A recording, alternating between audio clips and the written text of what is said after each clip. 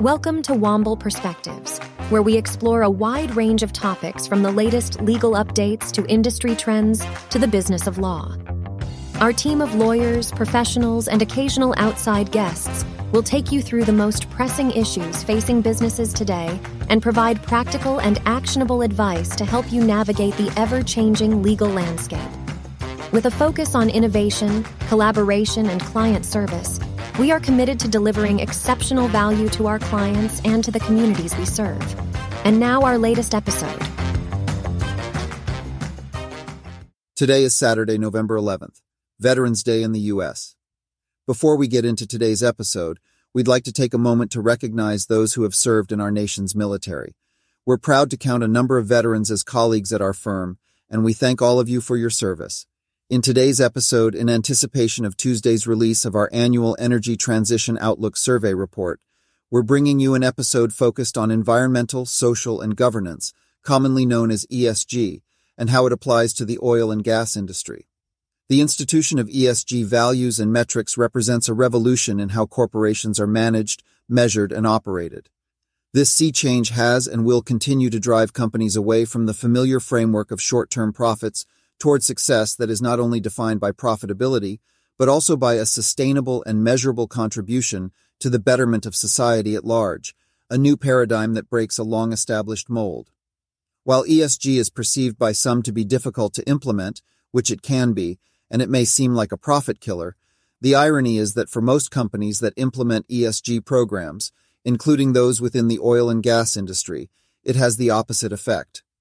According to the International Energy Association's 2021 Global Energy Review, renewable energy grew 3% in 2020, inclusive of a 7% increase in electricity generation from renewable sources. Logic would imply that all things being constant, fossil fuel demand would decline. But of course, all things are not constant. Coal, driven largely by Asia, is a significant part of that demand, but natural gas is a driver across nearly all geographies. Even as we seek to supply more of our growing energy needs from renewable sources, the demise of fossil fuels, for good or for bad, is greatly exaggerated. While the industry itself is not going away, the way in which it operates and its contribution to the economy and society most certainly will be transformed. Why is that? Certainly the societal implications of a focus on ESG represents an ethical imperative. But the truth is that money talks. BlackRock is the world's largest investment manager with $10 trillion of assets under management. According to S&P Global, as of February 2021, oil and gas represented 2.55% of its total investments, and coal and consumable fuels accounted for 0.36%. Despite these small percentages, the investments are material and represent close to $255 billion and $36 billion respectively in the energy sector. As such, when BlackRock's CEO Larry Fink speaks, people listen, including those in the energy sector. While BlackRock has been and is instrumental in creating the ESG imperative, it's just one of the many stakeholders pushing companies in all sectors to embrace ESG and to develop metrics to measure progress towards identified goals. Despite all the talk about the energy transition, net zero economy goals, and the importance of ESG overall, energy companies should not lose sight of the fact that 1. It's unlikely there will be a decline in global energy demand, populations are continuing to grow after all, and 2. Broad index funds, as opposed to actively managed funds, simply cannot abandon the sector or create stranded assets. That said, lack of an ESG strategy will ultimately affect a company's access to public and increasingly private capital. And that will happen to all companies, whether publicly funded or not.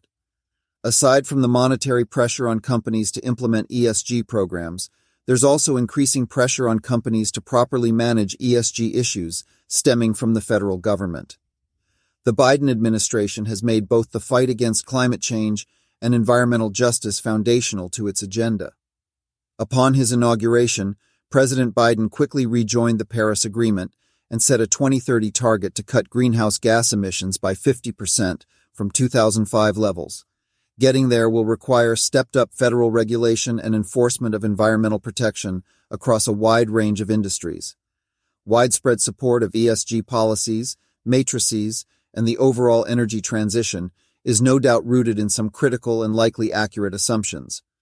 climate change poses a serious threat to the destabilization of global economies in decades to come.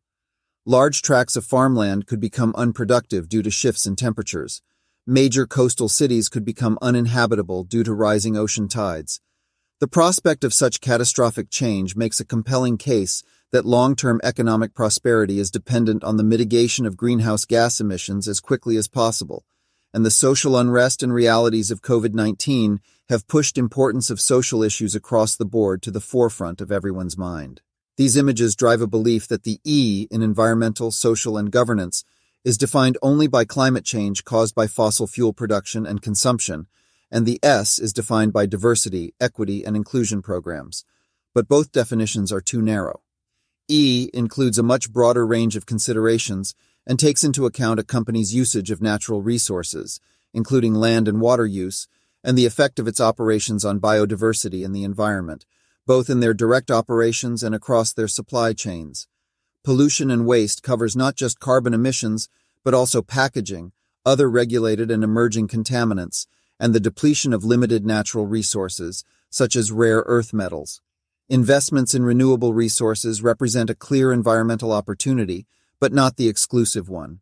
There is much that energy exploration and production companies can do to align themselves with ESG values that extends well beyond their end product.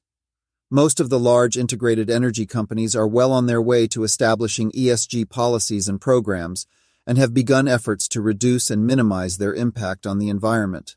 In November of 2020, Occidental Petroleum Corp became the first large U.S. petroleum producer to set a net zero emissions target associated with their own emissions by 2040, and a commitment to reduce greenhouse gases associated with their products by 2050. The key for any company is to know where it stands now so that it can get where it wants to be. Every company must understand where they stand within the ESG framework and have policies tailored to that company with goals aligned with business strategies. It may seem basic, but it's critical. Only then can progress be measured.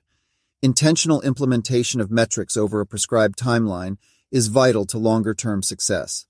Amy Stutzman, Managing Director of Opportune, a leading global energy business advisory, was right when she said, "I think you start small and then scale up over time. From what I'm hearing in the market and from private equity, there's not an expectation of perfection in year one, but rather the expectation is that companies are engaging in the issues and showing progress over time." But what about adherence and compliance? The answer for small and mid-sized companies is no different than that for large public companies.